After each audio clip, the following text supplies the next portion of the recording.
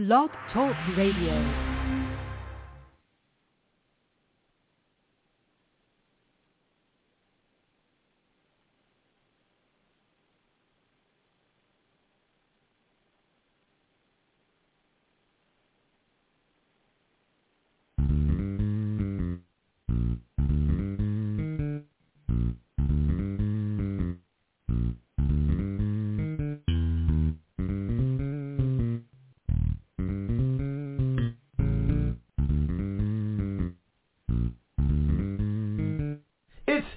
Time with Pastor Steph.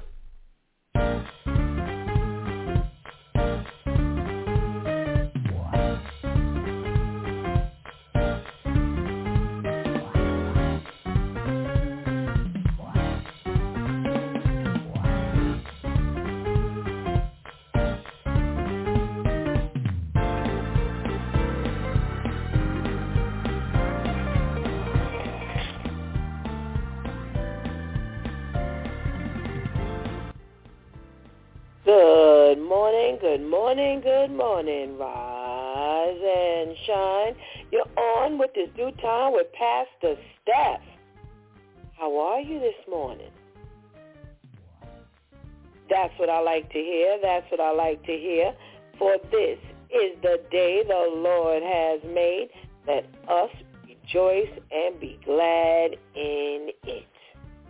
So, where were you yesterday?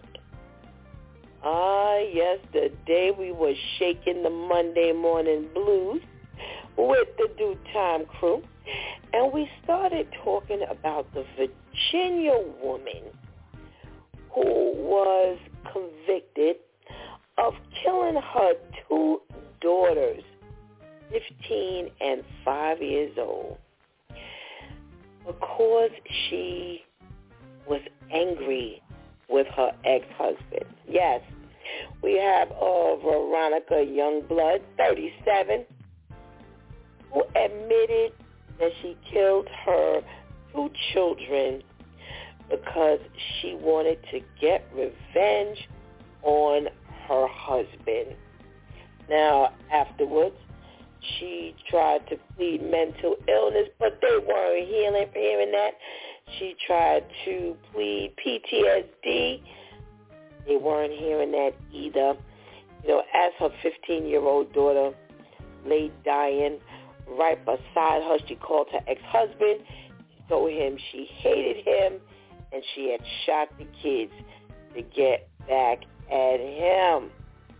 Oh, my goodness gracious. Oh, but the biggest talk of the morning was the Michigan town's first female cop who is now suing her Mountain Police Department because she said that she had to endure sexual harassment, sexual discrimination, and a hostile work environment. Now, let me just say that her first allegation of sexual harassment and discrimination she brought up was the fact that, you know, she had to, you know, be initiated into the police department by taking shots and having to kiss her higher up after they were in a bar drinking, and he took the shot to prove himself, and he took the shot, and then he kissed a male coworker, showing her, you know, hey, there ain't nothing to this. You have to do this. So guess what? She did it too. And then, you know, he commenced to putting his hand between her legs and grabbing her genitals, she said. Well, at a later date, she, another allegation comes from the fact that she, you know, had a former patrol partner and was driving him home from the bar, and he made her touch his genitals over his pants as she drove him home. She was the driver. Yes, you heard me. She was the driver. But the biggie was the fact that after she went to the same former partner's home, watch a movie with his wife and his, current partner, that when the wife excused herself from the room, that the ex-partner grabbed her hand, guided her downstairs, and pressured her to have perform oral sex. Now, these were all of the times that she said she either experienced sexual harassment, sexual discrimination, or was forced to work in a hostile work environment. Now, I worked for a little over 30 years. I've had several jobs. And, I may not have been the sexiest thing in the, on location. But I have a hard time believing this stuff here. Ladies, we talked very serious yesterday. And when you are in a particular position that you feel you did not create for yourself, once you're out, you're out. You have a woman here who claims that she was in a bar and she was forced to do some things that she wasn't, pleased with. Then stop going to the bar with these people. Stop being alone with these men. The only time you are responsible for being with these people are during work hours. Whatever your work shift is, that is the only time you are mandated to be with these gentlemen. Now, whether they acted like gentlemen or not is something else. But at least you wouldn't be doing anything to either create a hostile or what do I want to say? An environment you did not contribute to anything. And I'm not saying, that women contribute. We're confining my comments to this particular case. You can't go to a bar and drink and expect the men to keep their head. When your higher up showed you then who he was and what he was about, you have a decision to make. If you're going to stay on this job, then you need to stay out of the bar with these people. So then you move on to accusing your former partner of, you driving him home. Maybe he called you because he needed some help. Maybe he drank too much and he needed some help, and maybe you the one who, could come and pick him up and, drop him home or whatever. Okay. Well, then go do that. But when he shows you that he can't be trusted either, because while you're driving him home from the bar, clearly somebody don't have their head on straight. So if you did have your head on straight and he didn't have his head on straight, and he reaches over while you're driving and he forces you to touch his genitals, that would be the last time. Remember now, he's your former partner. You wouldn't have to worry about me being with you anymore because you're already a former partner. So I don't have to be involved with you at all. Okay? So after he, makes this bad move in the car with you, you then go and watch movies with him and his wife. Because, see, I'm already having a problem with the fact that you drove him home while you were drinking. I'm sorry. You drove him home on the way from the bar. So, like I said, I gave you the pass and said, well, maybe, he couldn't get himself home. Well, he had a wife to call. That third incident messed it up for you with me. So after this, you go home. You go to his home to spend time with his wife and him and another partner of his. And while the wife steps away, he grabs you and guides you to the basement. Well, at what point did you realize that the direction to the basement wasn't a place where you needed to be? Because you couldn't guide Stephanie anywhere. I don't understand this thing here. And then he pressured you to perform a sexual act. How does somebody pressure you when you in their house voluntarily? I'm having problems with this story, ladies and gentlemen. I'm having problems. With the story. So we went down the line and, we played, is this sexual harassment, sexual discrimination, or hostile work environment game? And, nah. No, and no. All right. Come on, ladies. Let's keep our heads on straight. Don't fall for the okie doke. Please don't fall for the okie doke.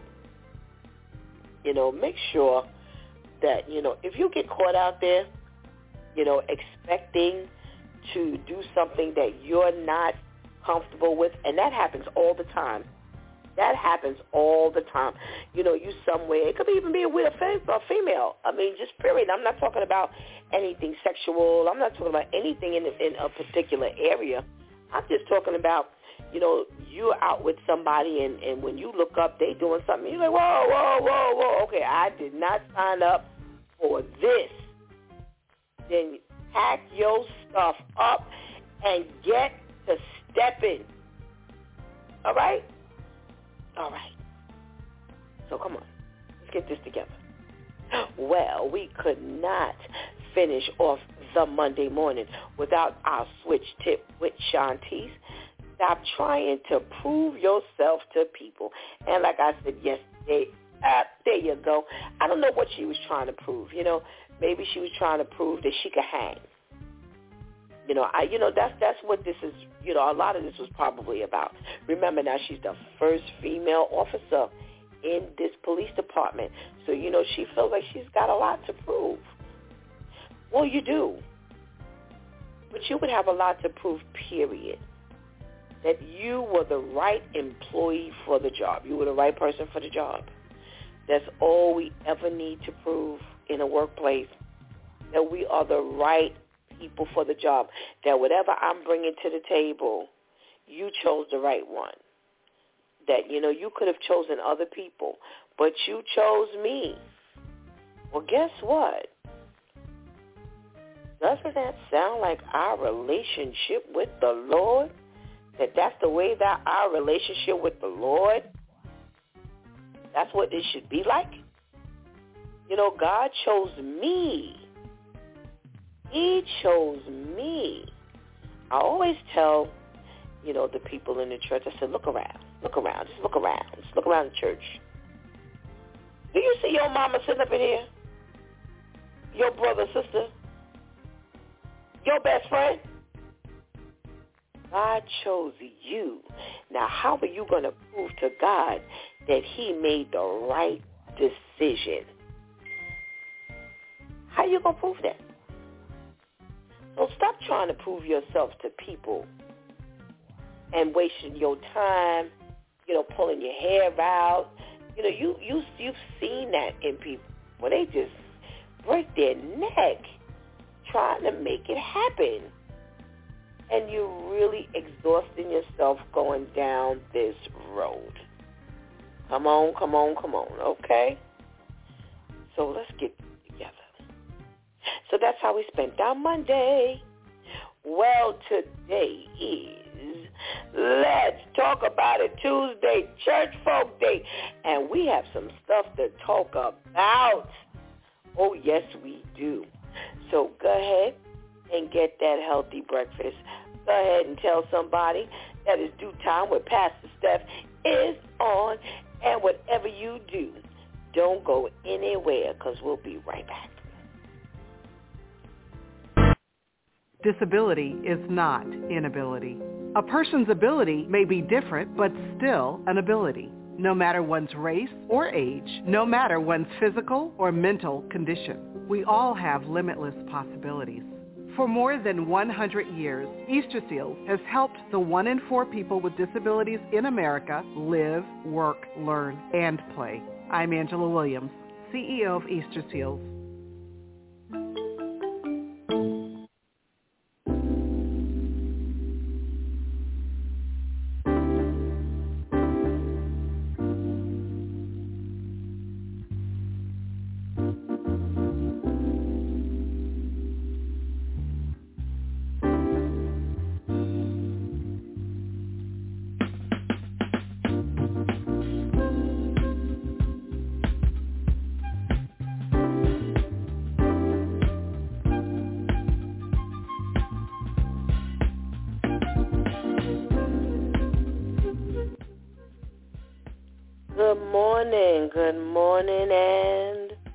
Good morning again. Welcome back to It's Due Time with Pastor Steph. And today is Let's Talk About It Tuesday, Church Folk Day. Yeah. Ooh, well, we sure do have a lot to talk about. So come on and join me.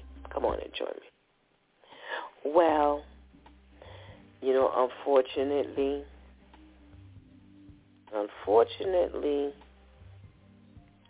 we're at it again.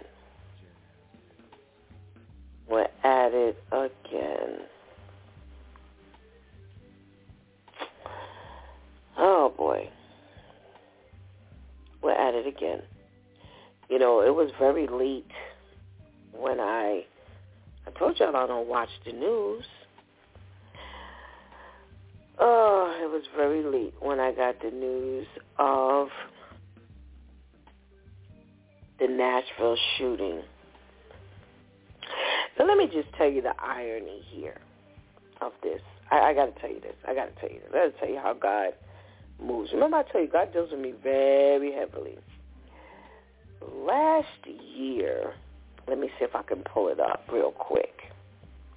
Last year, you know, we have the Word Prayer Project. And last year, we, you know, I don't get the topic until about 7. Topic doesn't come to me because I really don't focus on anything. You know, but so about 7 o'clock, you know, when it's time to send out the announcement, I get the topic of what we're going to pray about. So on May 22nd, the Lord gave me to pray for schools, teachers, students, and parents. That's the date of May 22nd of 2022.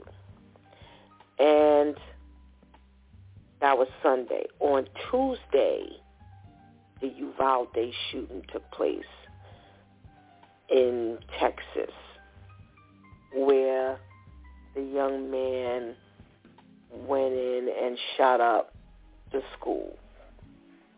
And I said to God, I was like, we just prayed about that on Sunday. It's the very thing.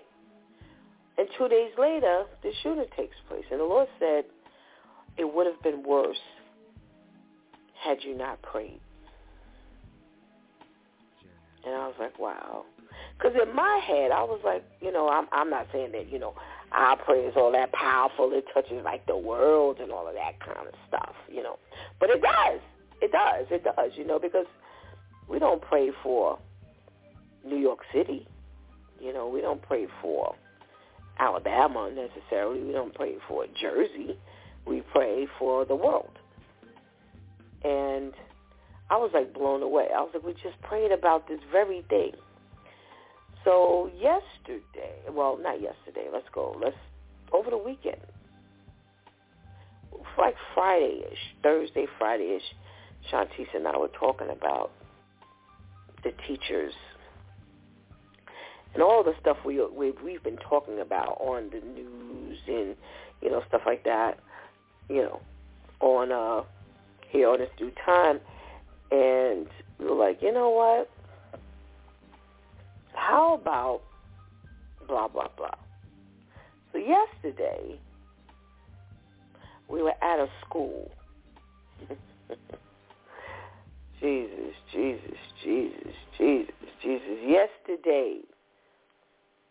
Yesterday, we were at a school.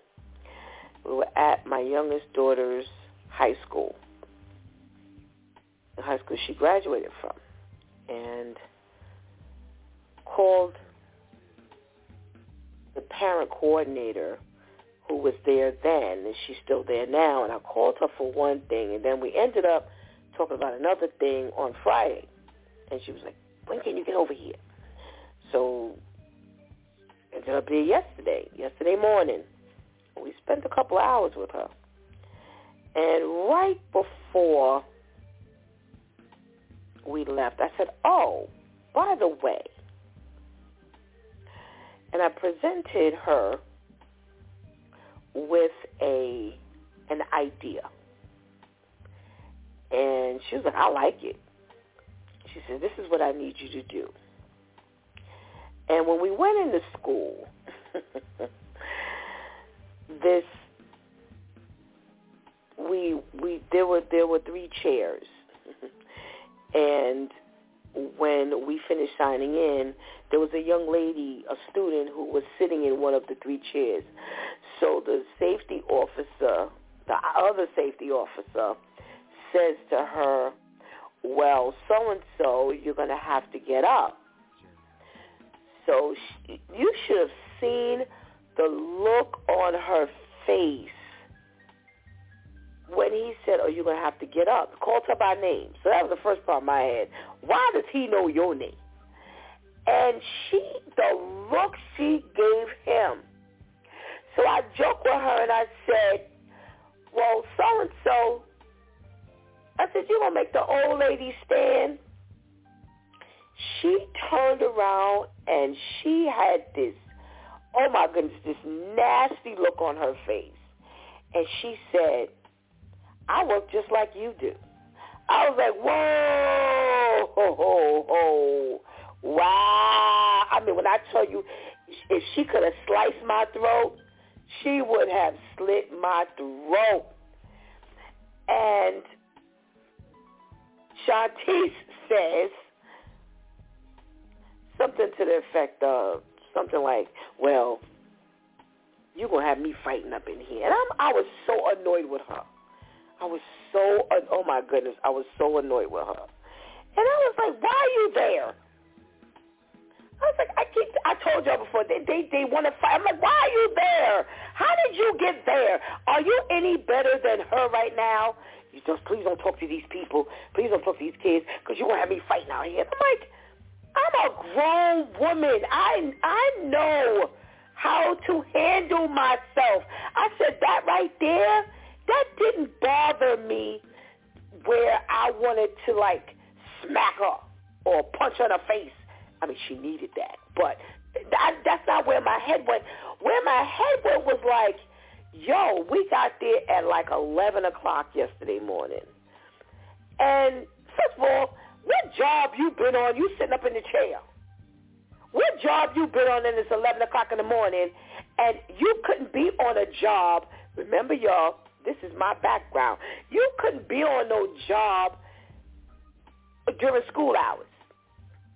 So if you were on a job, and the law does not allow, if you were in school at a certain age, you're not allowed to work later than a certain hour because you're in school. So I'm like, well, what school, what work you going to? And, you know, if I had a different head, like Shanti's, you know, I'd be ready to fight too. But that is not where my head went. My head went to, these kids are really twisted and troubled. Y'all always hear me say, why are they so mad? I just don't get it. All these kids are just mad. Now, we know, we read the news, we talk about the news. These kids got reason to be angry coming out of certain homes. We get that. But everybody ain't coming out of a bad home. But when I tell y'all the look, I mean, and she turned around, I work just like you do. I would say you can match up to me in anything you do in, what you, 16, 17 max? You can't match up to me. And I'm disabled. So no matter what I do, you can't compare yourself to Stephanie. Go sit down somewhere. But I was just like, wow. That's the kind of attitude. I didn't even look at it with that kind of attitude you had toward me. That was just your attitude, period. And I'm saying to myself, what in the world? So when we were leaving, the last thing I said to the lady, I mentioned something about the school thing, blah, blah, blah, an idea. And lo and behold, last night, what do I hear? Shantice actually sent me the news about the shooting in Nashville. So you have this 28-year-old young lady who they say, you know, I watched the news report as well before I actually read, you know, the article, and she actually shot through the door. That's how she got access. At least that's what I got, you know, from the news reports that I heard. And you go into school and you shoot up the school and you shoot 3 9-year-old children and 3 of the staff workers, you know, the staff members in the school. And I'm saying to myself, why are these kids so mad? What are y'all so mad about? That regardless of what you were upset about, these babies had to eat that anger. What did they do to you that they had to pay?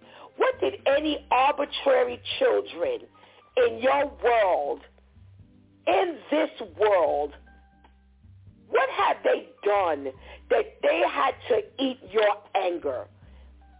You know, even because they said this was calculated. This wasn't like, you know, some of the other school shootings where, you know, the kids or whoever was just mad and they just went up and they just picked a school. No, they said that this was targeted and they're trying to figure out exactly, you know, what happened. Boy, you can't ask her nothing now, because they said when they started pulling up the police, she started shooting at the cars. So she's armed with 2 assault rifles, 1 handgun, and yet again, this is the hot topic, sitting up all over the place about these weapons, and she's got 2 assault rifles and a handgun that she's operating with, and that's how she goes up in the school, or what she takes up in the school and kills these 6 people and some other individuals. You know, could have been killed. Some police officers could have been killed because they said that as they were driving up, she was shooting. She was shooting at them. So, you know, they could have been killed. Because as you drive, and we see this all the time on TV, you know, you got this mass shooter, and they're, you know, shooting as soon as the police officers drive up, they dying because they didn't shot up in the cars. So they say she was wearing her camouflage pants, a black vest, and a backward red baseball cap. And they say that, she's walking through the hallways with her weapon already drawn. And they say, because they're looking at the footage from the school, and they say at one point, she can be seen walking in and out of the church office and down the hallway past the children's ministry. And, they have some, they're making this is a real big topic, a part of this. And I'm trying to figure out what the connection is. But they were saying that they're saying there's some confusion about her gender identity. So she's a girl, but she, dresses as a male. And they're saying that she appeared as a boy. They thought it was a boy, but in actuality it was a young lady. And so that caused a level of confusion for them because they didn't even know that it was a woman. So you have these 3 9-year-old children. You have 61-year-old substitute teacher, a custodian who was 60 years old, and 61-year-old, and another 60-year-old individual who were all murdered. And there was a Christian school, so, you're definitely not believing that, you're going to have any of this going on. They're saying, again, that they really believe that this was targeted, that this attack was targeted. They're really trying to, talk to individuals and things like that. Well, they said that she had a map drawn of how, this was all going to go down. And they said they have a theory, but they're not revealing the theory yet. But they said it was about 200 students in the school. And she used to attend that school. So it only goes to the 6th grade. She's 28 years old. She was 28 years old, so she had been in that school a minute. But for whatever the reason is, she targeted that school and those children. And, this is just heartbreaking because we can't seem to get out of this. We can't seem to get away from this. They say, I came across another article where they're saying that one of the little girls who was a victim, she's the daughter of the school's pastor.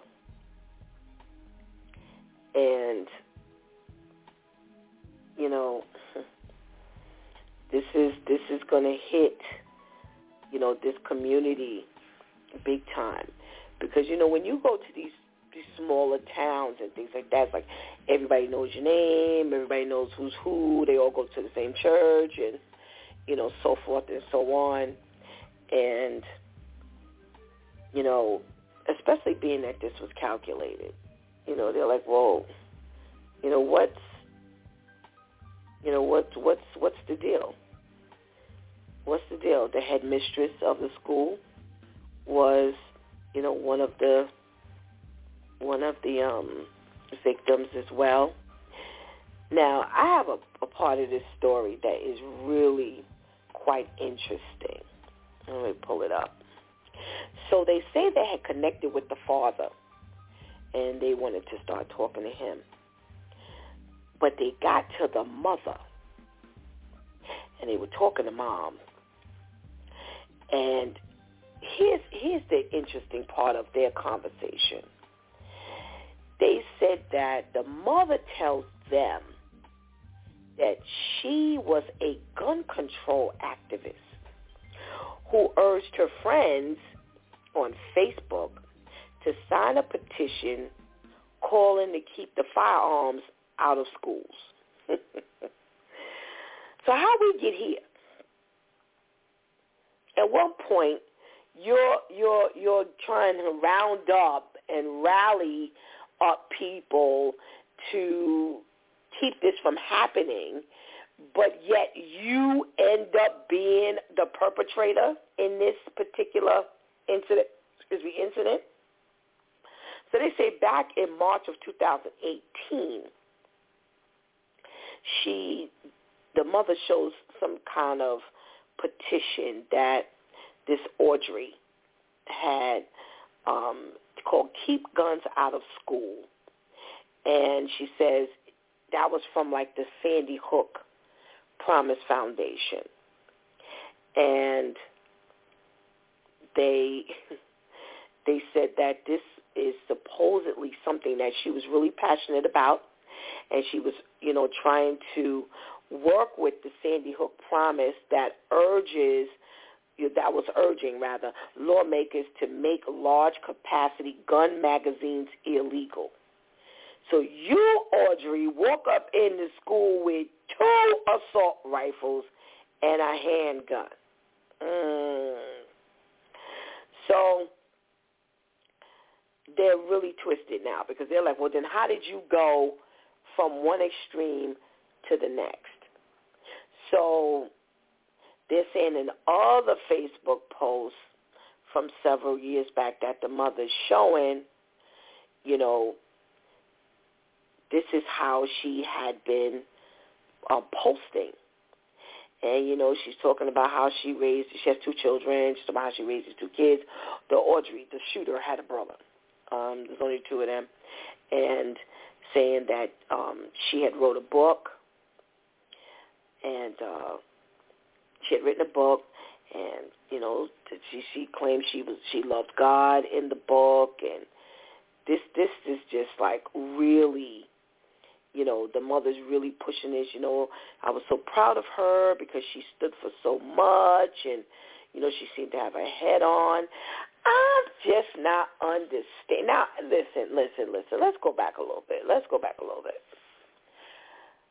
I have always said to you, you have heard me say it many a day, Pastor Steph has always said, I told my kids from when they were little, I said, listen here, you better make sure you talk to me and let me know what's going on, because God forbid anything happen up out there in that street, I will not be walking around with a picket sign that says free Shantice, free Shawnees, free Tamaja. Nope, not until I find out exactly what was going on.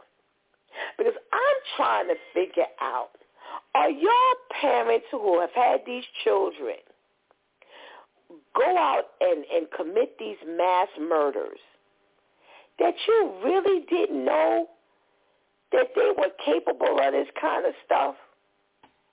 You really didn't know that they were just mad like this?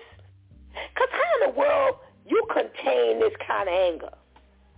You don't show that you have the potential of going postal, if you will, or losing your cool to this degree. I mean, there's just no sign. I don't, as a parent of 3, Shantice was talking the other day, and she said, let me show you, this is the kind of tip I was on as a mother, single mother. She brought up the fact that I tore her up one day. Yes. I said, can't forgive me for now. Everybody grown. We all, I'm old, can't, I tore her up when she was younger. And I said to her, I said, listen. She said, well, I didn't even do anything. The teacher had claimed she had done X, Y, and Z. And I could see where she could have possibly done that. Knowing Shantice, I was like, I wouldn't be surprised if she did. Now, I didn't have no proof because he or she said that Shantice did, and Shantice is over there saying she didn't do it. So she got it. She got it. And Shantice said that I told her, well, you know what? I gave it to you just in case. And she was like, what was that? Yep, just in case. If you didn't do it, you'll think about it the next time. When the possibility of it coming through your mind, it started trickling in your brain, you would be saying, wow, this is how Mommy handled that situation. Yeah. Yeah. And look where she is now. She's giving you your switch tip every week. She's 37 years old, and she survived. Because I just didn't play that. When I used to have to, I think Tamasia was the one I had to go to school for the most. And when those teachers started talking about Tamasia, I was like, that's her. That's her. We went to the school yesterday, and everybody knew Tamasia. The teachers that ladies talked to, passed us coming in and out the office. It was like, you remember Tamasia? Showed the picture. Oh, I remember Tamasia. One teacher even remembered Tamasia dance. So I knew she knew Tamasia. Tamasia always made an impact where she went. So when I had to go to school, when the teachers called me, I was like, that sounds just like her. So I don't understand how these parents don't know. So, of course, now Mom is on the news, and Mom is giving all of the reporters all of this flowery stuff about her child. And I'm not saying that Audrey did not exemplify or do some of these things that Mom, brought up. Now, it's quite contrary to what Audrey ended up doing. Now, how you going to talk about I'm fighting to, for gun laws, gun control laws, that guns don't end up in school and you end up being a shooter yourself? How did this script get flipped like this? You claim you all that close to your child. Y'all ain't never had a conversation. And Audrey said, Mom, I know I posted, at one point that there shouldn't be guns in school, but you know what? Them kids need a gun. A belt ain't good enough. Then you just need to shoot them. Something. Somebody needs to help me with this because this is not making any sense to me.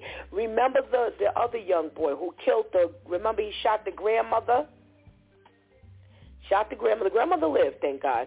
Shot the grandmother and then went to the school. I think it was like the Uvalde boy. He then went to school and shot up the school. Yeah. And when you talk to Mom, I was like, well, why were the grandparents raising him if he wasn't all that bad? Why you couldn't take care of him? He had been a troubled child and dealt with the grandparents. So now you pass him over to the grandparents, and he just shot the grandmother in the face. And then he went to the school and killed the innocent people, including the children, innocent children. So they, I don't know if something happened in the school when she went to the school, and now there's some PTSD going on. We don't know what happened because, unfortunately, again, she can't tell the story.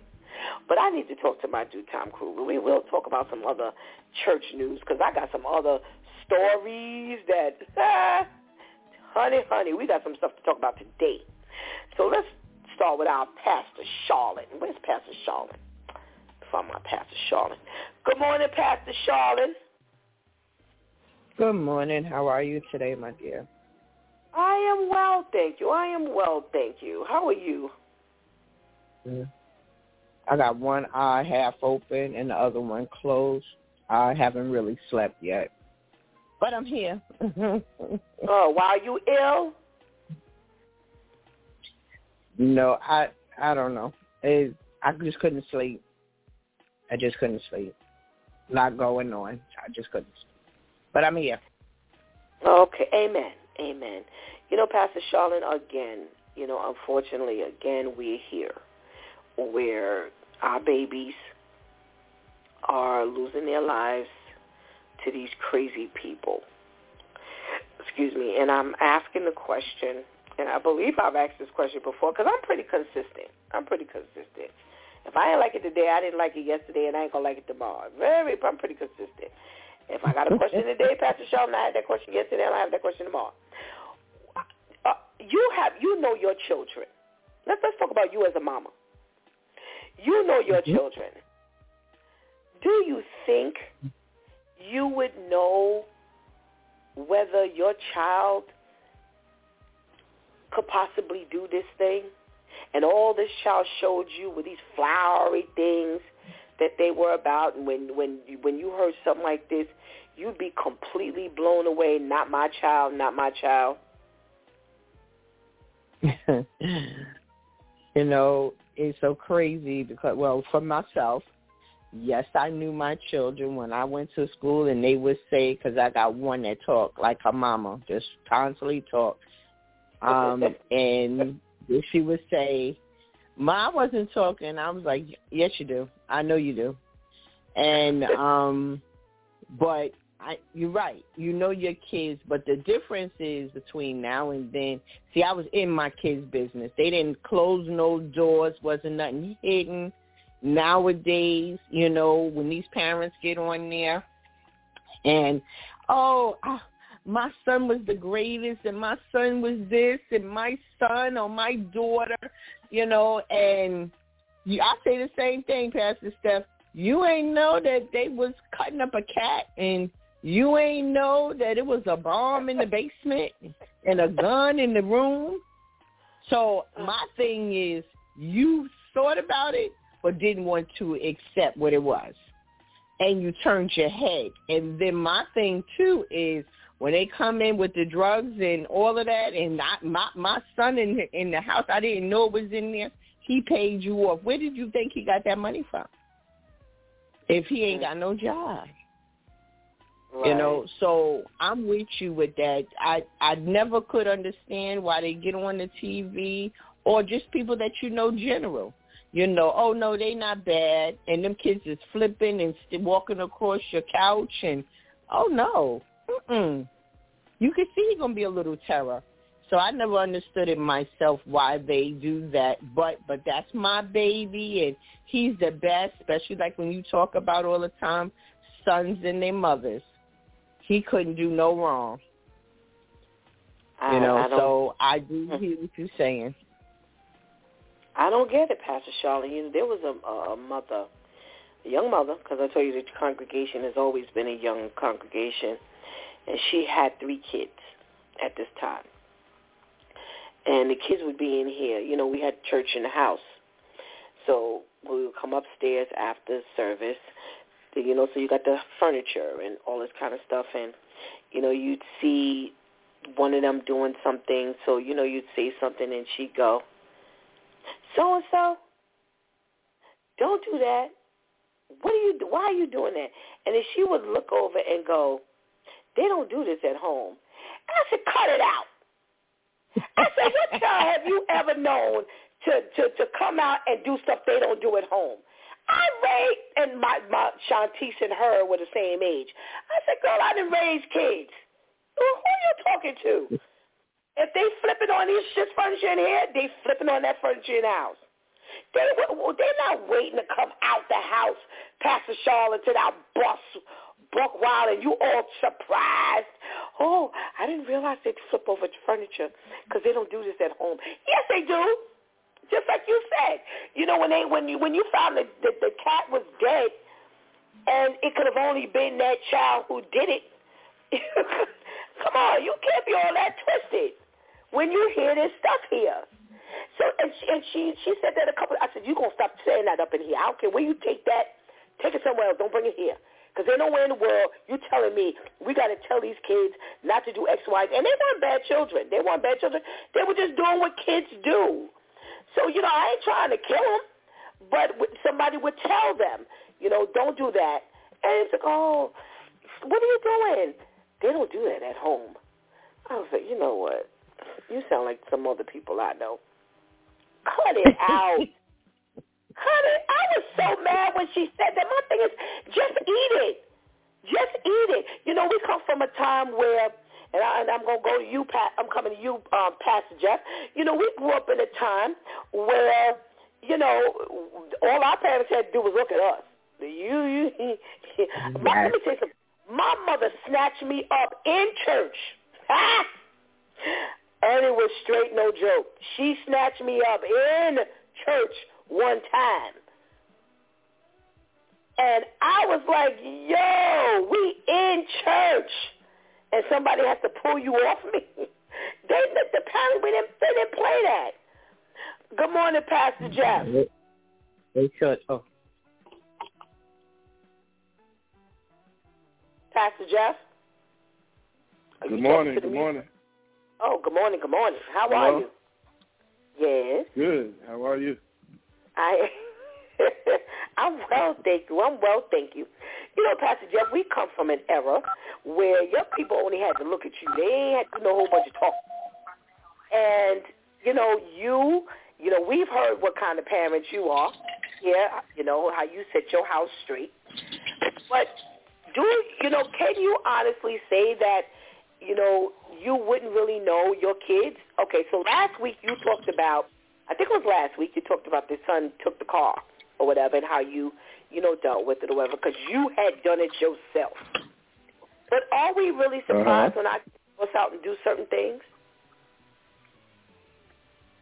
Well, yeah. I mean, can you really know your kids? I mean, you know, the parents that feel like they know their kids, they just put in assumptions that they know them. But can you really know another individual? I mean, that kid is a product of you and your spouse or whoever, the other person you made the child with.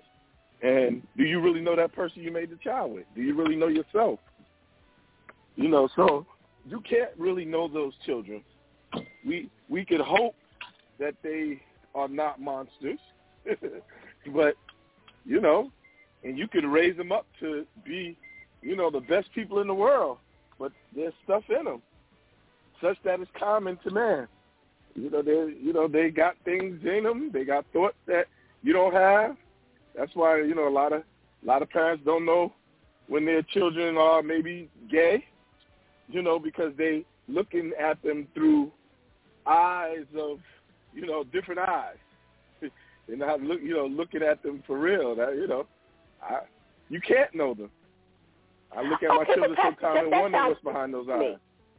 That sounds different to me. Huh? That sounds different to me than, okay, so you're looking at your child and you don't want to admit that they're gay. That's a little different. Because you just said they're looking at them, they're seeing it, but because their eyes are in this rosary, you know, state, they're, you know, not, they're not seeing, quote unquote, what other people see. You know, so no, I mean, no, that's why you hear me. That's why I said earlier, I told my kids I wouldn't be outside with no picket sign. Free them, because I can't speak for what you do when you're not around me. However, like I said, when I would go to school, like Pastor Charlotte said, when she would go to school and they start describing what your kid did, you kind of know whether your child had the propensity to do that or not. So are you saying that that's not? Because that's what I'm asking. You're making the point that I'm making, where I say you don't know everything they do. But my question is, are some of the things they do really shocking? That's the question I'm asking you. No, I mean, yeah. My kids have shocked me, you know, because I look at them through different eyes. I don't look at them, you know, this is my child. They can't possibly, you know, be that way. But I've seen some stuff, you know. My oldest daughter, one time she hurt this little boy, her age, because she was jealous because she thought I liked him better than her. Okay. It really hurt him. We was over in Puerto Rico, and I needed the little boy to translate for me. So I was catering to him, and he's sitting in the front seat, and she's sitting in the back seat. And then she got out the car, or something, and she slammed his foot in the car, and his mother felt like that was on purpose, and I'm like, nah. Then come to find out my daughter did do it on purpose, out of jealousy, out of meanness. So I didn't know my daughter. I thought she was my little sweet little girl, and look what she did. Oh gosh. Okay, you know what, Pastor Charlotte, let me ask you. You hear that story? If somebody told you that would you even say to yourself, I'm just asking, because mamas think a little different than fathers sometimes. You got a boy and you got two girls. So if you heard that, that if that was your scenario, would you kind of be like, I wonder if she really did do that on purpose? Would that even kind of pass your mind at all? Even if you may ultimately believe that, you know what, I don't think she did it on purpose, but I wonder, would that be part of your thought? I would go straight to, did you do it? Because I'll be like, depending on who it is, I'll be like, I think that you did it on purpose. And I'm going to ask you one more again, did you do it? No, Mommy, I didn't do it. I'm going to say it one more time. I believe that you did it. Now you're going to suffer and go with me to the hospital with him. And when he needs something, you want to take it to him because you did it. I know you did it. You know when your kid is lying. Pastor Jeff, you don't know when your children lying? I got a question. Wait. So, Pastor Jeff, you never even asked? Did you ever ask her? Well, yeah. She admitted it. And we were it was just her and I over in those islands, and those people was ready to, beat me up and her up for what she did to that little boy.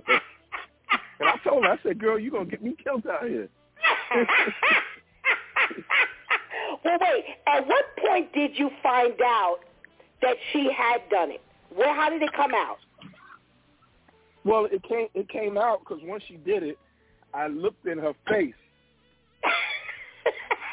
It wasn't, I'm sorry, it's an accident. Like, for you. Oh my gosh! Oh my God! And after I calmed those people down and let them know I kill all you up in this island, you'll touch my child. I took her to the side and she admitted it. Oh my gosh! Oh my gosh! Okay, I gotta ask you, how did you feel? What'd you think at that point? Who, me? Yeah, you. You talking? Yeah, I was scared because it was just me and her black, and we there with some people we kind of hardly know, and I was afraid that I was gonna have to try to murder everybody on the island to get my child out of there safely because she really set it off. She hurt that little boy, and they had to take him to the hospital for his leg. I think he ended up with a little cast on and everything. So I had gotten fearful, and then when I get like that and I'm in protect mode, I blacked out really. Oh my Lord! But I'll never forget that. Me and my daughter talk about. She's 36 years old now. And we talk about that to this day. What she did to that little boy. But my question is, what did you think whenever you got an opportunity, whether it was that point or later on?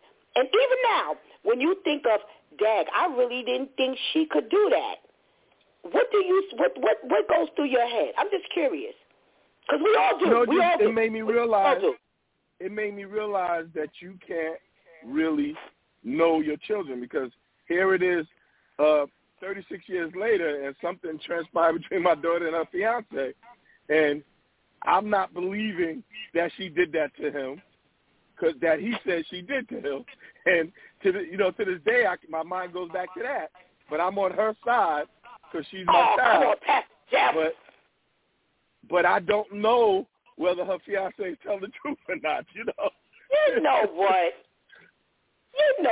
We're going to have to pull you to the side. I second guessed her from that day to this day about what she's capable of doing. You know? So when the fiance said she did it, did your mind ever say, well, you know what? She could have done it. Did your mind ever say that? Yeah, but I didn't say that to him. You know, I'm backing my Wait, no. I'm not saying you. That's an inner thought. Yeah. Not to him. Yeah. Not to him. Okay. Wow. Pastor Jeff, you and Pastor Charlotte, y'all got some stories. Oh my goodness gracious. That was a funny one. Thank you for giving me my laugh for this morning. And you and Pastor Charlotte. Thank you. All right, let's see what Pastor KL got to say. Good morning, Pastor KL. Good morning, Pastor Steph. How are you? I am well, laughing, having a happy time over here. Listen. How you doing over there? Well, I'm here with two eyes open. You know, I ain't like Charlotte with just one eye. I'm here with two eyes open. You know, I'm doing pretty good right here.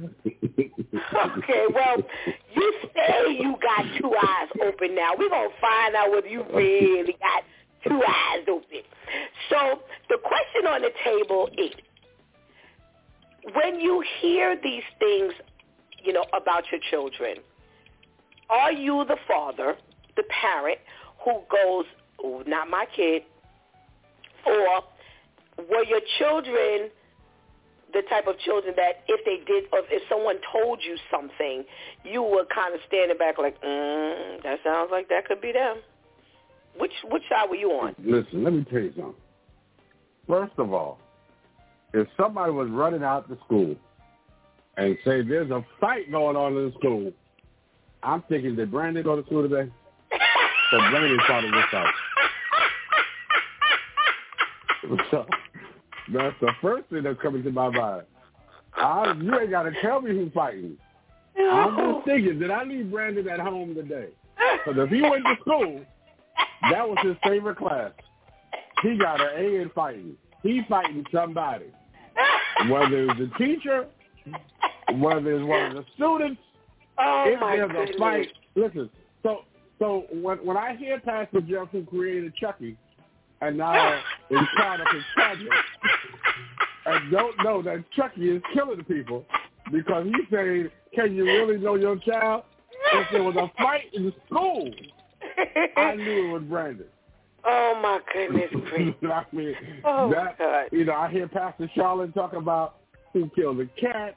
There's a bomb in Gilead. I just don't understand what's going on here. You know your child. Oh, my gracious. Oh, my goodness. You know, I always think that someone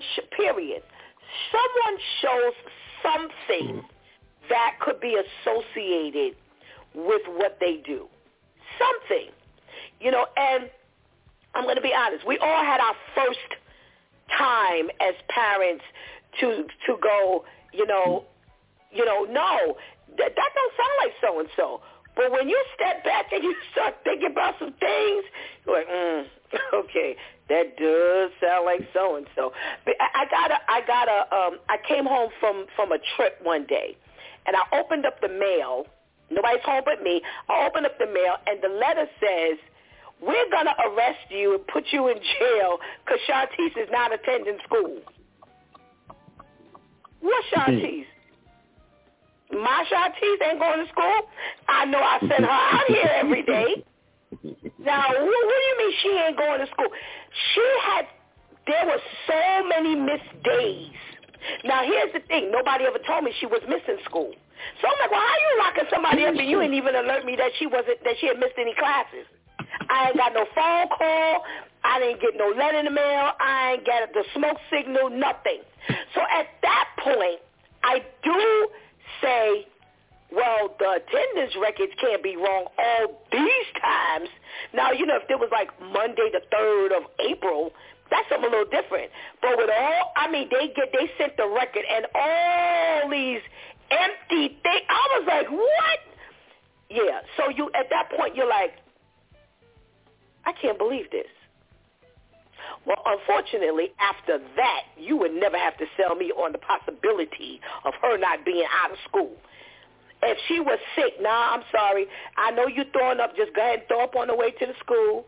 By the time you get to the school, you be in empty your stomach. You'll be all right. Because you didn't miss too many school days to even be sick now. I'm sorry. Here, let me give you some extra paper towel. I'm going to wet a few, stick them in a little plastic bag, wipe your mouth. Here's a little, what you call that thing, mouthwash. You'll be all right. As a matter of fact, take a change of clothes just in case. You ain't got to come back home. Be prepared. Because it's like, at that point, I'm not buying anything now. Ma, I'm sick. I'm sorry. Do you need me to drive you? We got wheels. I'll take you. But no, can't let her back out to school. You get to the point where once you hear something, it kind of keeps you on alert. So that's why when all of these school shootings happen, I'm not saying that you would think your child would go up into school and kill somebody. That's not what I'm saying. But what I'm saying is when you hear certain things, you're like, well, dang. Maybe, like Pastor Sean said, maybe that's why that door was closed up in there all that time. They was in there making a bomb, Or I saw all these Amazon boxes coming in that was saying hazardous to your health. I should have thought about that thing. What are you ordering? So you start putting this stuff together in your brain, and it's like clicking after a while. The possibilities or the questionable actions or the stuff you weren't doing start clicking in your brain. So, yeah. Somewhere along the line. So Pastor Jeff at 36, she's setting it off with the boy.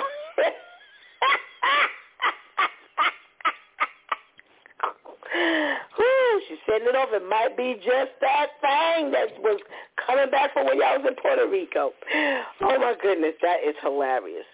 Well, thank you. We're going to keep these families, this community, this nation, this world, we're going to keep them lifted in prayer because this is really something that, this has to stop. And, we don't know. We don't know what's going to make it stop. The enemy has targeted, years ago, that wasn't even a consideration, or if it was a consideration, it just never was carried out.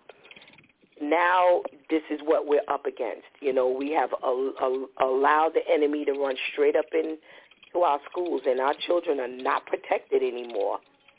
So we're going to, as a matter of fact, I'm going to stop a little earlier so that we can pray together. And don't hang up, Pastor Jeff. Make sure you stick around for the prayer so we can all make sure we're holding hands, holding hearts. Please. All right, my pastoral team, I got another story for you. So you got this Minnesota man. Who's over there? Pastor Kale, stop the typing. Minnesota man who stabbed the wife to death during Bible study. Now, I know some of us have a hard time focusing. Jesus. But do we really get out of sorts during Bible study? So they call him this deranged Minnesota man with a violent past, stabs his wife during a family Bible study at someone else's home. So this woman who has Bible study over at other people's homes, she has this Bible study this particular night. Her and the husband arrive. They arrive with no incident. They say without incident. They arrive without incident, and they don't see anything wrong. Everybody comes in. Everybody's smiling. They're not arguing. Now, they've been known to have problems in the past, but they're not arguing now. So they start having the Bible study, and they say that he leans over and he whispers something in her ear. And uneventfully, she responds to him. They're sitting together on the couch. She, turns and she responds. And the next thing they know, after the whispering, he jumps up and he just starts stabbing her in her torso, in her chest, in her arms. And, they instantaneously, jump up and they pin him down and, hold him till the cops get there. And his brother is actually there attending the Bible study. And, he says, listen, I know they were having marital problems, but nobody knew it was to that degree. So here we are again where, someone, is jumping up out of quote-unquote nowhere. And I had this story from the other day, even before this. I had this from Sunday. So I had no idea of Monday's occurrence, but I'm looking at even the connection and going to the question that Pastor Jeff asks, do you really know anybody? Pretty much, not just your kids, but do you know anybody? So now he has. Now here's the thing. Let's go with what Pastor Charlotte was saying and what I was saying and what Pastor KL was saying. They said that, he has 8 prior felony convictions, including 1 first-degree assault. He has 1 for a second-degree assault, possession of a firearm by an ineligible person. What in the world does that mean? And second-degree burglary. They say the second-degree assault conviction was for beating the apparent mother of his child with a hammer, causing substantial bodily harm. Now he faces up to 40 years in prison if he's convicted. Now, I'm sure that's because of his, priors. Pastor Jeff, I'm blaming Pastor KL for the tacking, and that's you over there tacking. So I'm driving. You have this man. Yeah, because I started shutting mics off so I could do the process of elimination, and you over there tacking. So listen, you have this man, because you got the first leg on this one. You have this man who has all of these priors. Now, one of the priors is for an apparent attempt or an apparent action against the mother of his child with a hammer. Now, as a spouse, as a recent spouse. So if Lady Nicole had, a charge against her for attacking her first husband or first baby daddy with a hammer, would you think that you're safe?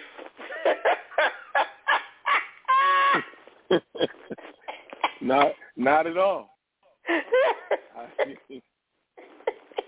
I don't think, if I knew that, I don't think I would have married her. Oh, my God. Okay.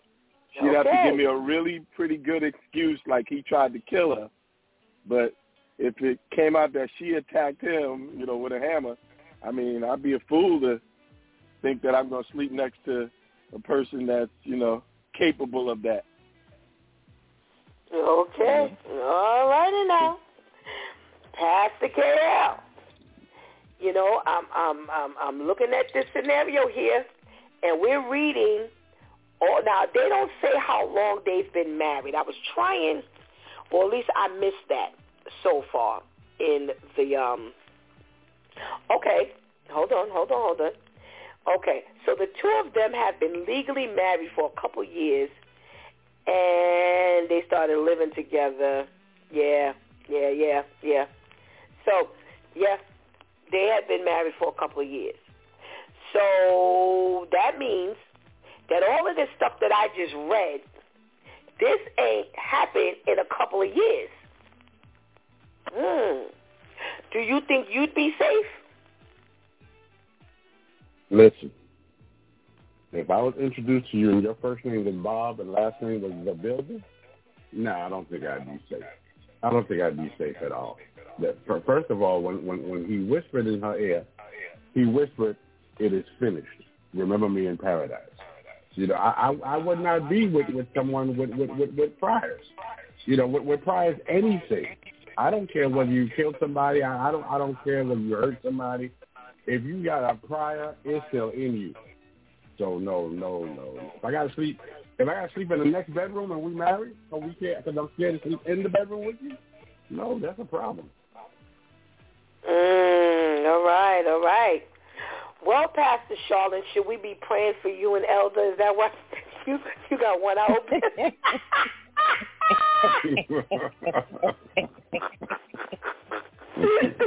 Oh gosh, you over there with one eye open. Said I can't sleep. Let me check the name of this perpetrator here. So, all jokes aside, this is what I'm. Again, my thought goes when I'm reading this thing here, and I'm like, okay, he's got all these priors. Now, you didn't do all of this, probably in one shot. And then when it says that you hit your child's mother in, with a hammer and all of this kind of stuff, am I really going to trust you as a woman that you're not going to do this to me?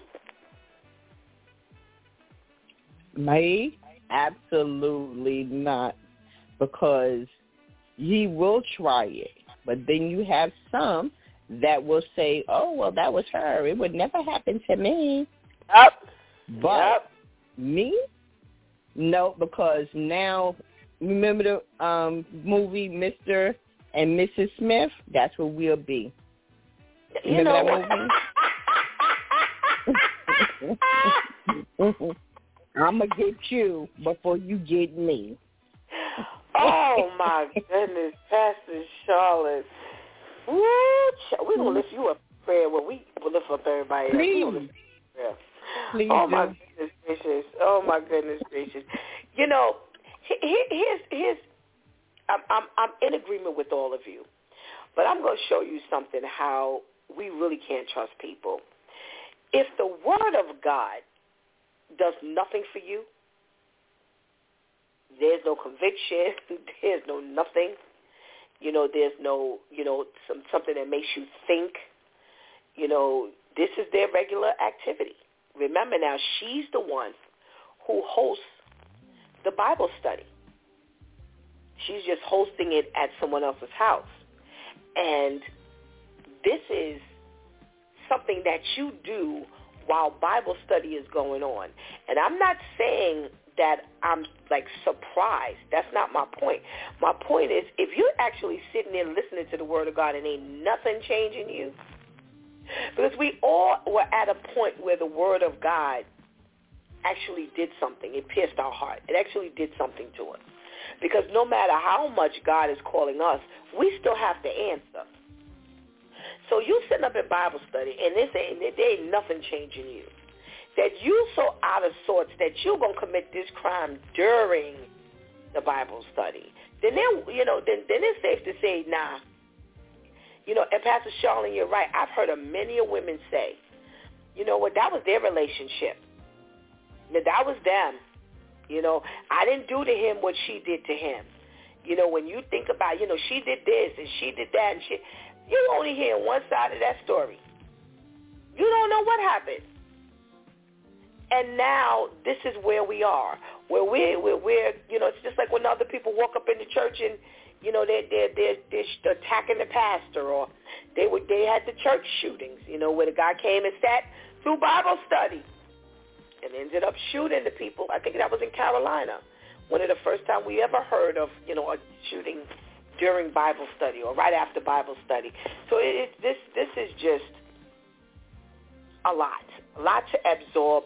But we have to be very careful, like you said, like you all have said, watch the bouncing ball. Watch the bouncing ball.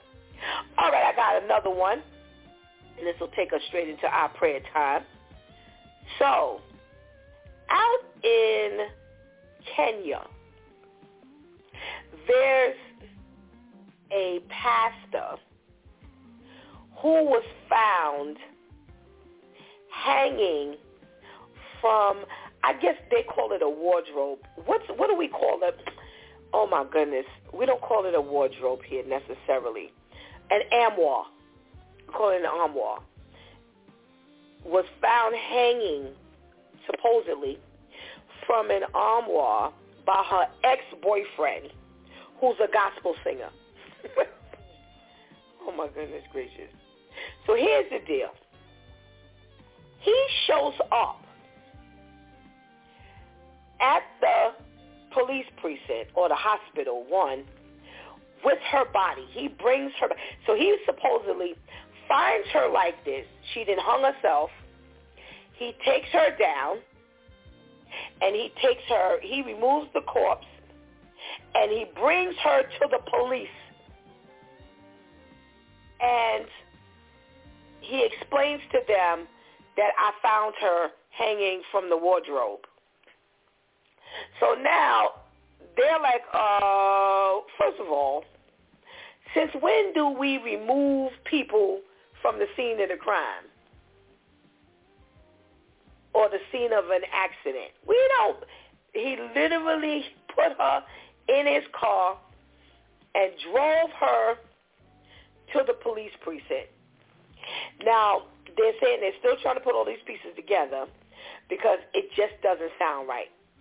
He says that she came over to bring him one of his suits.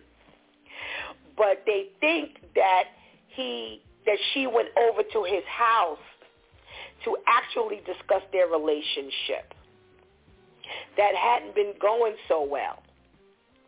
Because remember now, this is supposed to be the ex. So they say that they had been having some issues and they had not known one another for very long.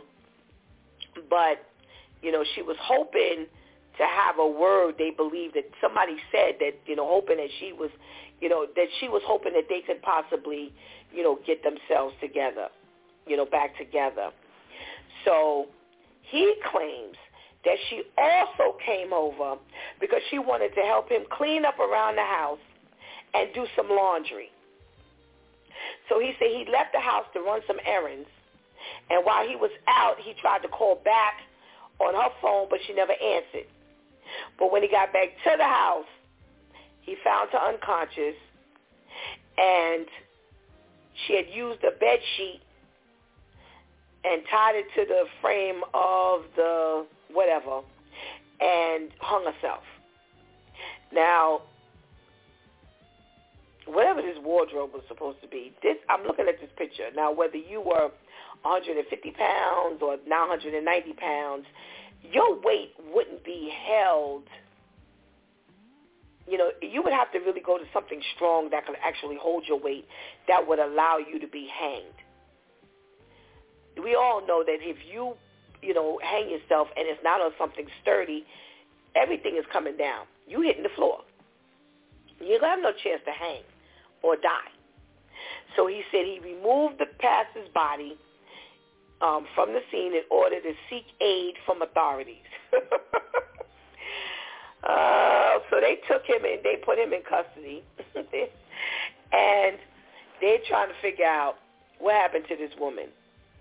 Now, since then, you have her family and friends have been calling, telling them, the police, that they do not believe this story, that they have been feuding over money, that one of the sisters said that she was fearful of him and he had threatened her to keep him from having to repay her a loan that he had taken from her. And so when they tell him, well, listen, these people are saying that this is, what could have possibly happened, that you two were feuding. There were some money issues between the two of you. She had lent you some money. So now, there's some war going on as to whether you're going to repay this money or not. And he was like, my God will come through and justice will break, and help me to become free. This is a trying time for me, and I will not go down by the designs of the devil, since all that God started in my life will never suffer and will surpass evil designs. Wow. All right, Pastor KL, you got the first leg on this one. What does it sound like to you? It sounded like it was some fishy business. It sounded like he was very, very, very involved in this killing. I mean, stuff was too obvious. We always say that if it sounds like a duck and you walk like a duck and quack like a duck, quack, quack is a duck. So, yeah, I think, first of all, no one moves bodies, on crime scenes. No one touched bodies. But the last thing I want to do is touch your body because now my fingerprints is on it. So that's the last thing I want to do. I want you to see them as they were. You've already you've made yourself already a leading suspect by touching the body, by moving the body. Why would you do all this stuff? And as you say, with the pictures that you see, how could you hang? I was trying to visualize the armoire, and a lot of armoires I'm taller than an armoire. So how could you hang yourself from an armoire? I just, certain things just is not coming together for me. So, yeah, I think he was all a part of it. Okay. Pastor Charlotte, what say you?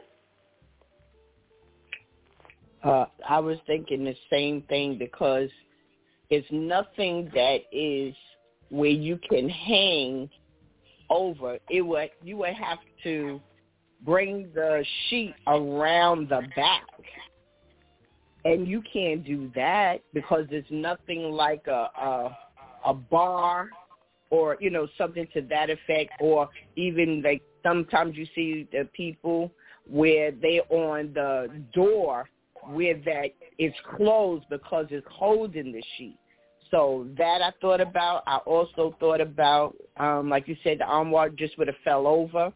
I thought about where that he brought her down, but your handprints is all over everything anyway. So now you're not going to see her handprints on nothing. Right. And because of the fact of money, we know people kill for money, so even in the mix of all he said, how did he look when he came in? Why would you think to go there?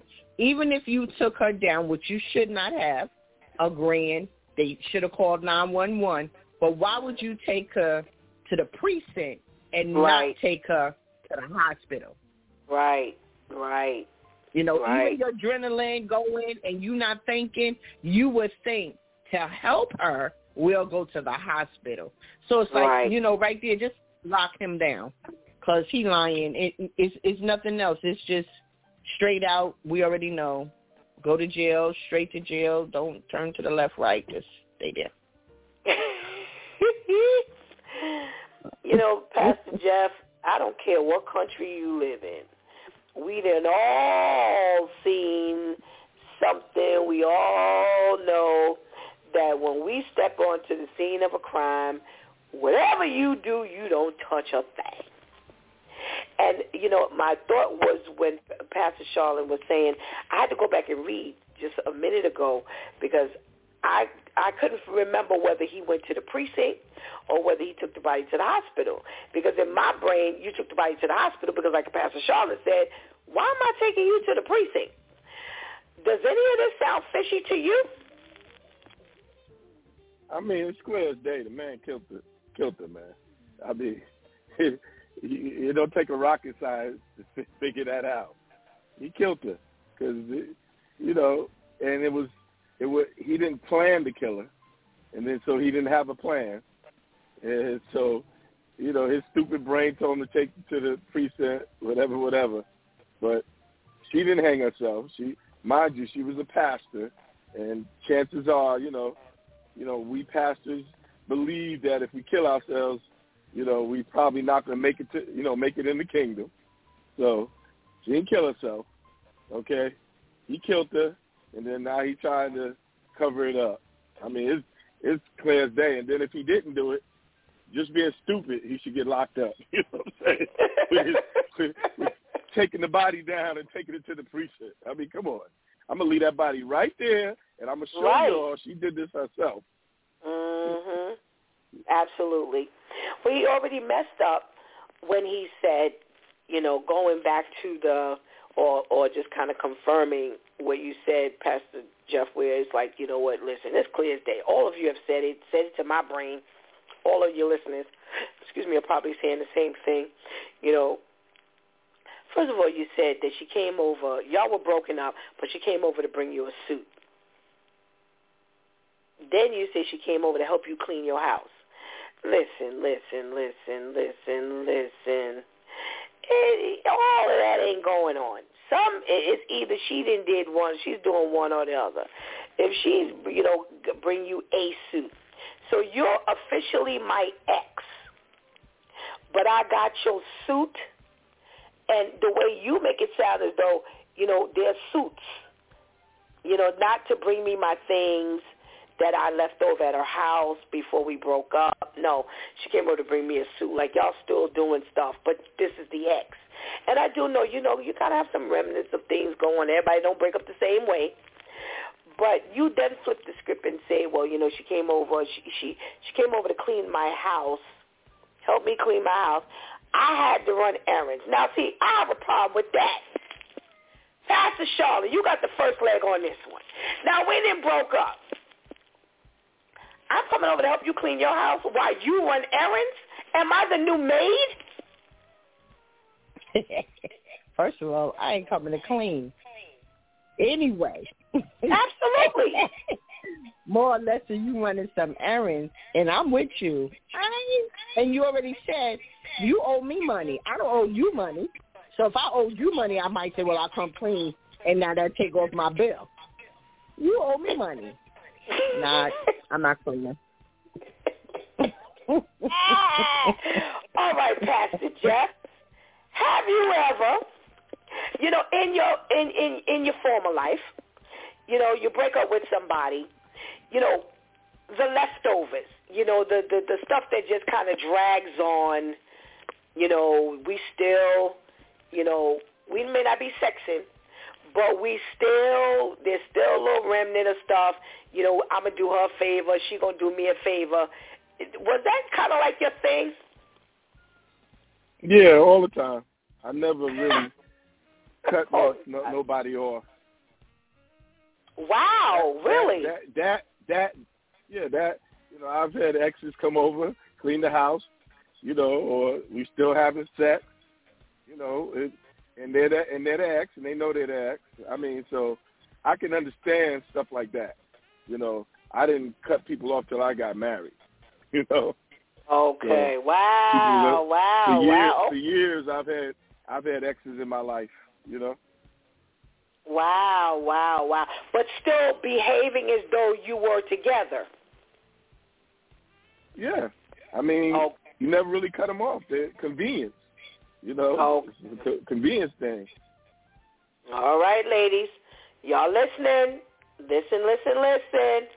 Pastor KL, in your former life, you know, did you have the same arrangement like Pastor Jeff? In my former life, I was the fat lady. You know, they say they ain't over to the fat lady thing. So, yeah, I've had a whole lot of exes in my life that, you know, came in and out, and we were exes. We all left on good terms. I mean, I actually, some of my exes, we worked out better being exes than we did in relationships. So there was no commitments. So, yeah, it worked out very, very well. I look forward to being an ex. Oh, goodness gracious. Oh, my God. Pastor Steph, can I ask a question? Sure can. Lord Jesus. My question is, fellas, that's right. Here I come to the both of y'all. So here we go. My question is, if you want to continue to do the same thing, why are we ex? Let me answer that. He said because it feels good. Okay, wait. Both of y'all talked at the same time. I did hear what Pastor Jeff said, but I didn't hear what Pastor KL said.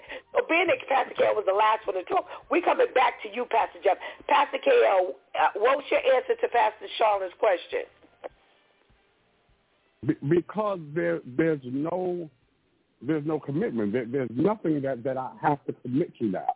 Now, if we do it, we do it. I don't have to say, well, you know what, I really shouldn't do it. It's not going to be a moral thing anymore because you understand that I'm your ex.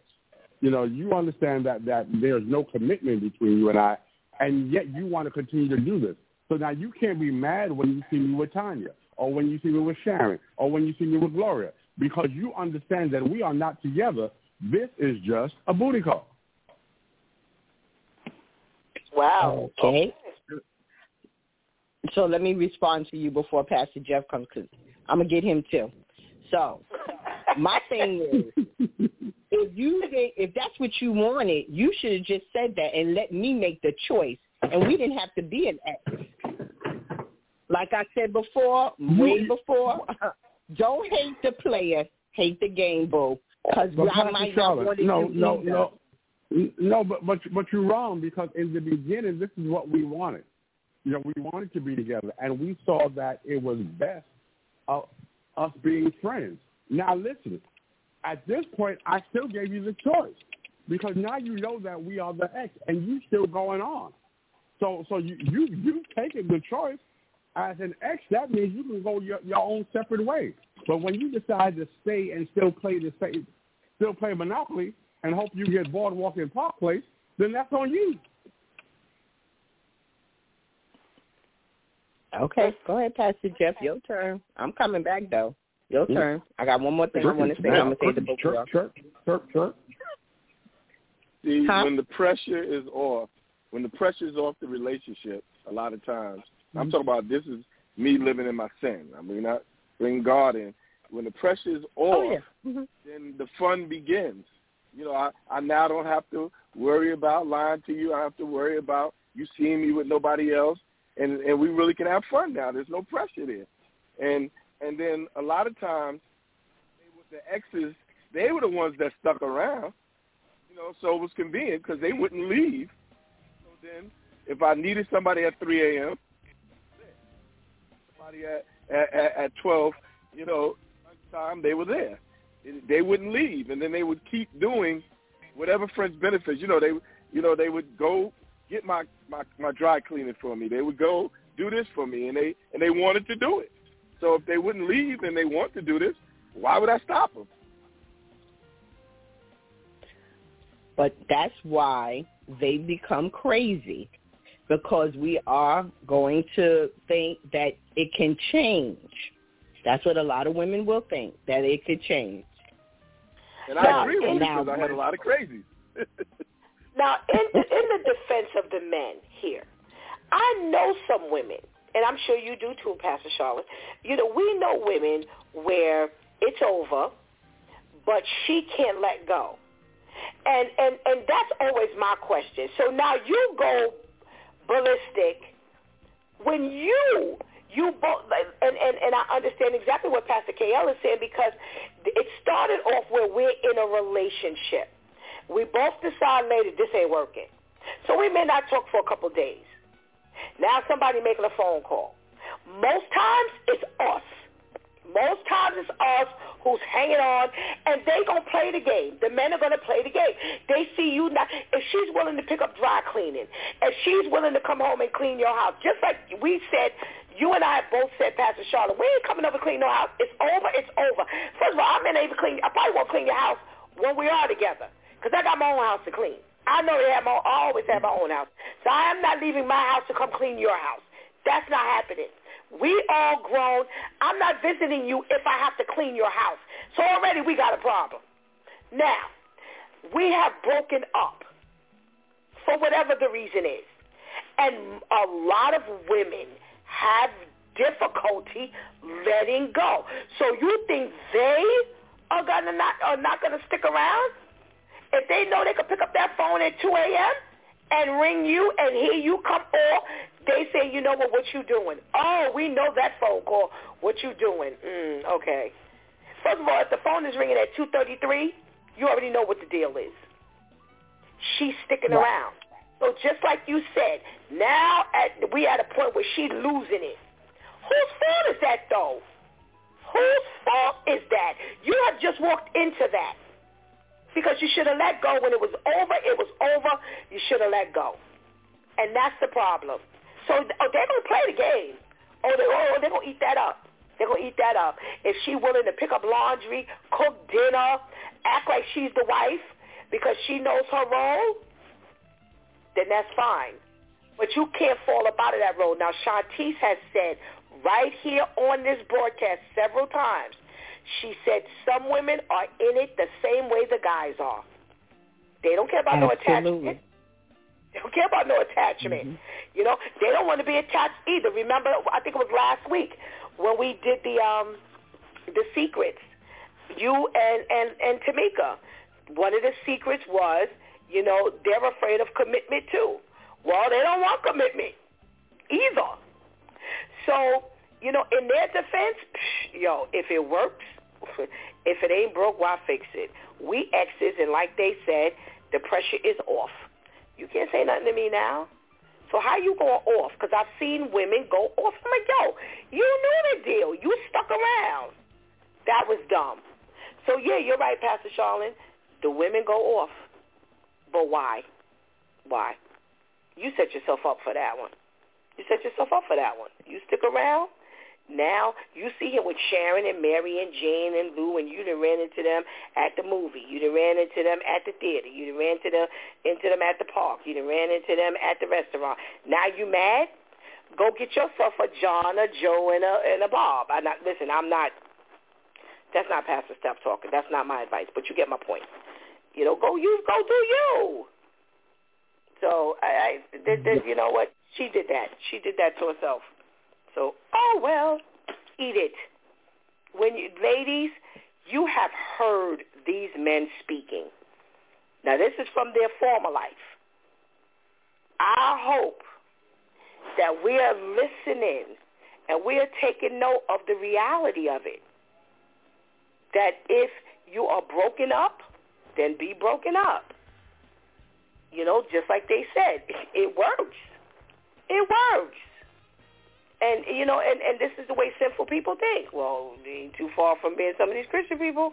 But, you know, it's the way people, you know, people, non-Christians think.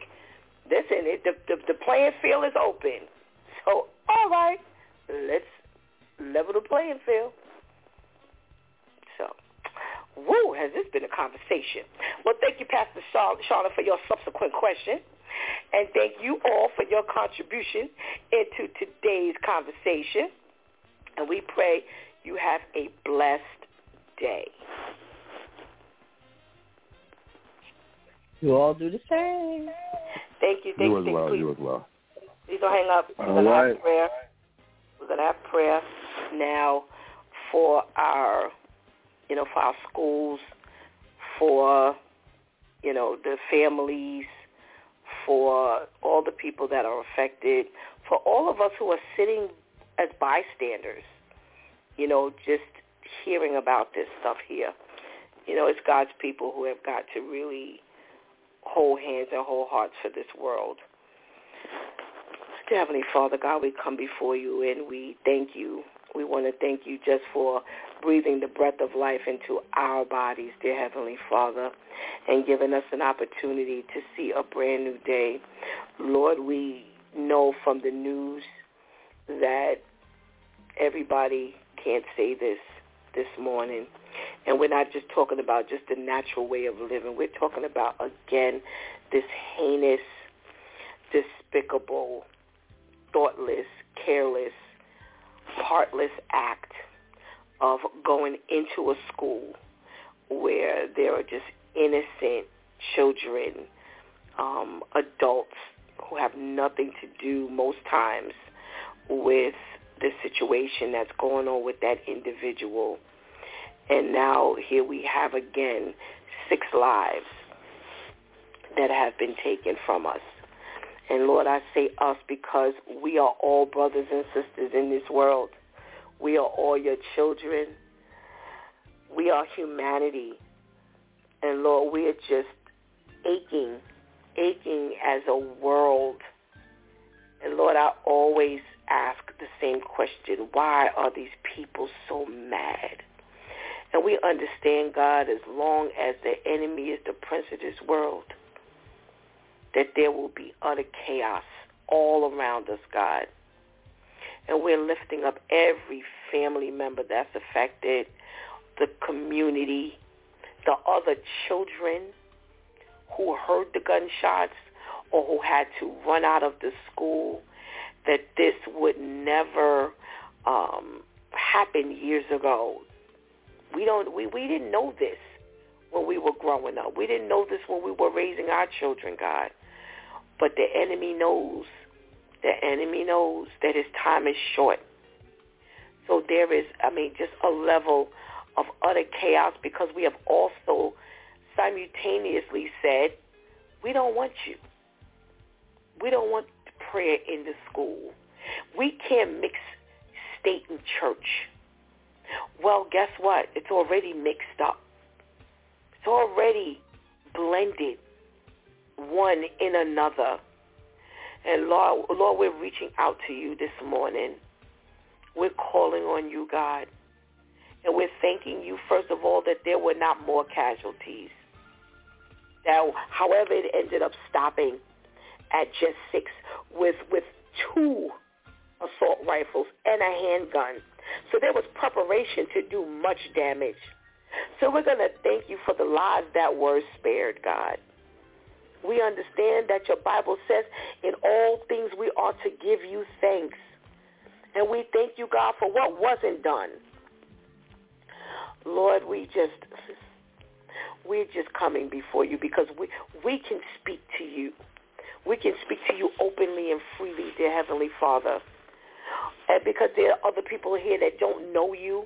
There are other people that are refusing you. There are other people that just have no conversation, but we do. We do, God. Our relationship draws us closer and closer to you, God, that we can lift up these families and this situation, God, and we can put it right in your bosom. We want to thank you, dear Heavenly Father, for all the other attempts that could have possibly have been planned, but you didn't allow it to be carried through. Well, I talked about how we prayed last year, and that very, very week, the school shooting took place. And we're thanking you, God, because it could have been worse yesterday. We're thanking you, God, and we're asking you, God, that you continue to thwart the enemy, that more and more people would be just interested in who you are, that more and more people would answer your call. Our people, the people that you called by name, who have said they've answered you, would step up, stand tall, because we've got work to do. We don't have time to be playing around. We don't have time to have our heads buried in the sand. Our children are being murdered. Our sisters and brothers are being murdered. They don't have to be our next door neighbor for us to ache over this situation, God. We thank you because it hasn't hit home. And we're just begging you, God, to just bring this to an end. You can, but we don't want to go against your will, God, but we're going to ask that no more lives this way. And, Lord, we can't pray for Audrey because she's gone already, God. But we'll pray for her family, her mother, her father, who could have possibly been very good parents. But we can't always control what our children do, no matter how much we pour into them, God, that they're still affected by this world. So that's why, God, on this broadcast, we talk about praying with our children, teaching our children to pray, introducing our children to Christ, training up our children in the way that they should go, because they're going to need to have these things just embedded in them. So when they get older and they're out there in the world, they would not fall victim to behaviors like this, to thoughts like this. So, Lord, we know her family is aching as well. So we ask you, God, to just cover everyone who is involved, everyone who is affected, God. We pray for our teachers, dear Heavenly Father. They don't know what they're going to face from day to day and moment by moment as they're in these schools to teach our children. We pray for the faculty, God. We pray for the entire faculty because they all are potential victims. We pray for our children who all they did, God, was get up to go to school that morning. And they didn't come home. They didn't think this was going to happen in school. We're asking you, dear Heavenly Father, to just touch the lives of the administrators, to touch those politicians, God. Put these prayers back in school, God. But in the interim, as you're working on that, I'm going to trust you're working on that, God, that we won't just be bystanders, that we will hold hands and hold hearts and encourage our teachers to walk in that school with a prayer on the tip of their lips, that we will teach our children to walk into these schools with a prayer on their lips. Because as long as we say, Lord, Jesus, God, Savior, Redeemer, all this has been designed to make the enemy flee. So, Lord, whatever it is they need to do, let it be done. We know some teachers have lost jobs because they've taken a stand for you. But, God, we're asking that you raise them up anyway, that they don't worry about their job, that they walk in there with their heads held high, doing what you need them to do, calling on you, God, and that these parents would understand that we need a Savior, that we are sending our children out here every day into a world that is ridden with sin and pain, and we don't know if we're going to see our babies again. So, Lord, we're asking that you just reconcile all of this, that a change would take place from last night, from yesterday, that everybody who has the ability to make the change would see that this change needs to be made and that they would begin to move. Long gone the day that we just sit down and hope that things change, that we can be change agents in our own way, that we look to you for whence cometh our help, because we know if we continue to call on your name, you will send us the help, that you will give us the help, because your word says you don't want to see any of us perish. Oh, we give you the glory and the honor today, and we thank you for the ability to even come to you, God, that every single person would leave this broadcast and would continue to pray for our schools, our teachers, our children, and all parents, because the war is on. But if we put on that full armor of God, if we put on that full armor, there's nothing we can't do because we have you right beside us. Thank you. Thank you for answering this prayer. In the precious name of Jesus, we pray. Amen. Thank you so much for hanging on and being a part of our prayer. You know, it's, again, you know, these are things that we never had to worry about years ago. You know, when we sent our children to school, we just had to worry about, you know, did they look, you know, both ways before they crossed the street? If they, if some pedophile came and, snatched them up, or, don't talk to strangers and don't take anything, from someone that you don't know. Don't take no candy from nobody. Those are the things that we thought of. We never thought that they would be sitting in a school building where we thought that they were protected. And this is the stuff that would happen. We are really, really, really, facing times where things have changed. And we can't continue to function the way we did yesterday. We're going to have to operate differently. The enemy, he's increasing his stuff. He's switching up. When we looking to the left, he coming from the right. When we looking up, he looking down. He's operating from below. So we're going to have to make sure that we stay in this word. We're going to have to make sure that we encourage one another. We're going to have to make sure that we're praying together. We're going to have to make sure that we are worshiping together.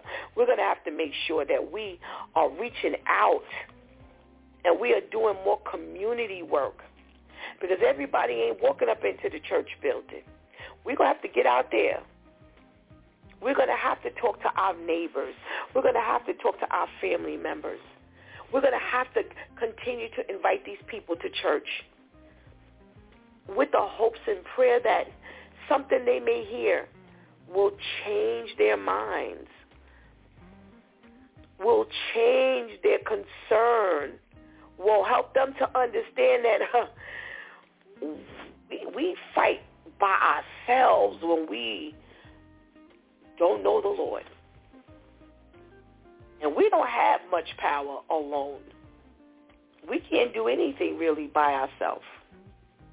We're going to have to make sure that we are just grabbing onto the hem of his garment, because we're going to need every ounce.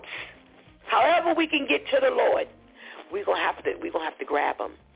We're going to have to grab him, whether it's by the collar, the hem of the garment, by the sleeve, whatever. We're going to have to grab on to Jesus, because this here, this is wickedness and evil at its best, where our young people don't even look out for the kids. We ran into one of the school safety, and I asked him, I said, how old are you? He said, I'm 26. And he said, I've been here for 4 years. I asked him how long he had been there. He said, I've been here for 4 years. I said, oh, you are a baby. I said, you're best at this job because you can identify with them. And he said, yep. He said, I look at this, and I'm like, this all starts at home. And I said, this is why God's people need to be everywhere. This is why God's people need to be everywhere, so that we can help and we can pray and we can reach out and we can touch someone in a special way. Unlike those who don't know God, they can do their part, but we have a special part to do in these lives. Let's make it happen now. Tomorrow is too late. You've been listening to It's Due Time with Pastor Steph. Join us Monday through Friday from 7 a.m. to 9 a.m. where we discuss matters of the heart, mind, and spirit. As you go through your day, be sure to set your mind on things that are above, not on things that are on the earth. They will only serve as a distraction.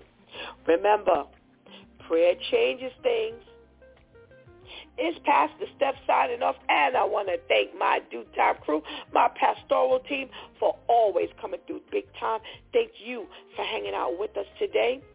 Oh, please do not miss this opportunity to accept Jesus as your personal Savior right now.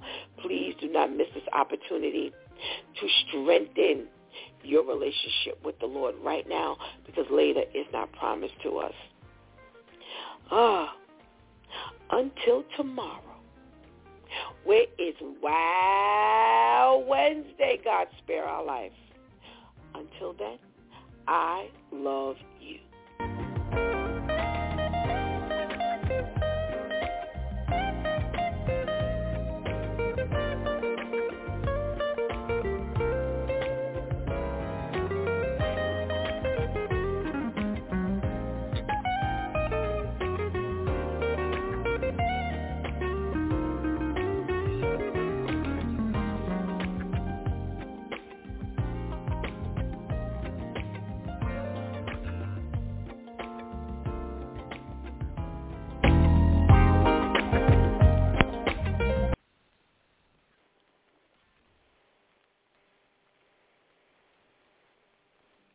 With the Lucky Land Slots, you can get lucky just about anywhere. This is your captain speaking. We've got clear runway and the weather's fine, but we're just going to circle up here a while and get lucky. No, nothing like that. It's just these cash prizes add up quick. So I suggest you sit back, keep your tray table upright, and start getting lucky. Play for free at LuckyLandSlots.com. Are you feeling lucky? No purchase necessary. Void where prohibited by law. 18 plus terms and conditions apply. See website for details. Tax day is coming. Oh, no. But if you sign up for Robinhood Gold's IRA with a 3% match, you can get up to $195 for the 2023 tax year. Oh, yeah. Sign up at Robinhood.com/boost by tax day to get the biggest contribution match on the market. Subscription fees apply. Investing involves risk. 3% match requires gold for 1 year from first match. Must keep IRA for 5 years. Robinhood Financial, LLC, member SIPC.